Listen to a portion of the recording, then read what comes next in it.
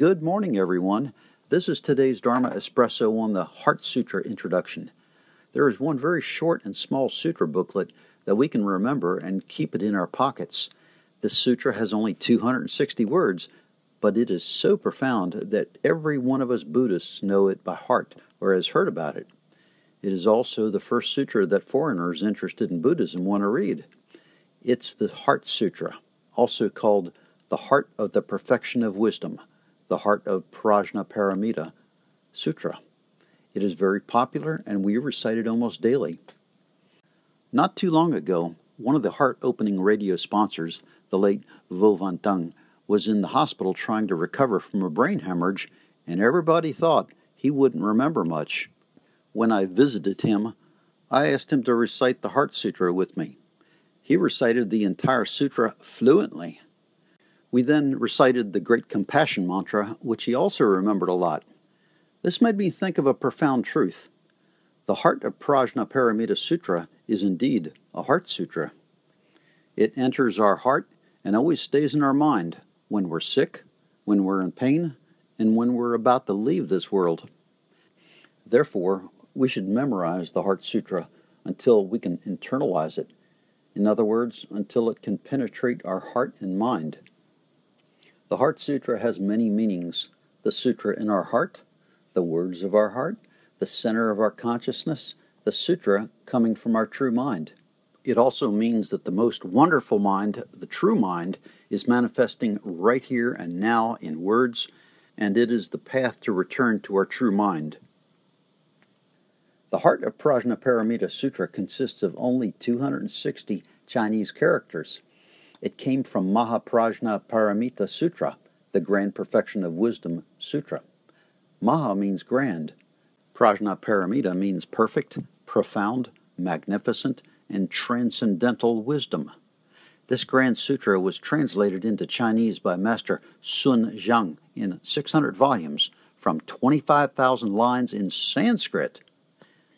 Legend has it that, according to historical research, this Heart Sutra was written in Chinese by the great master Kumarajiva and then translated into Sanskrit. There are other legends as well, but what we would remember forever is that Master Sun Zhang always recited the Heart Sutra every time he ran into problems on his arduous journey from China to India to bring back Buddhist scriptures, and, as a result, he overcame all difficulties and disasters. This story inspired everyone at the time to memorize the Heart Sutra. They would say, "Oh, Master Sun Zhang is a monk, and he recites the Heart Sutra when he encounters terrible problems. We ordinary people should learn it too." Consequently, the Heart Sutra quickly became very popular. In the Ming Dynasty, a scholar named Wu Shengyang, who studied and practiced Taoism, wrote Journey to the West, in which he legendized Master Sun Zhang in the main character Tang Sanjiang.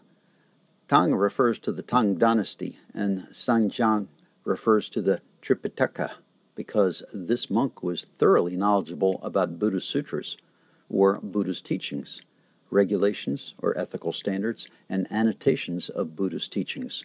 Master Sun Zhang was called Tang Sanjiang since he was an expert on Buddha's teachings, discourses on Buddhist philosophies, and precepts and rules for conduct and behavior.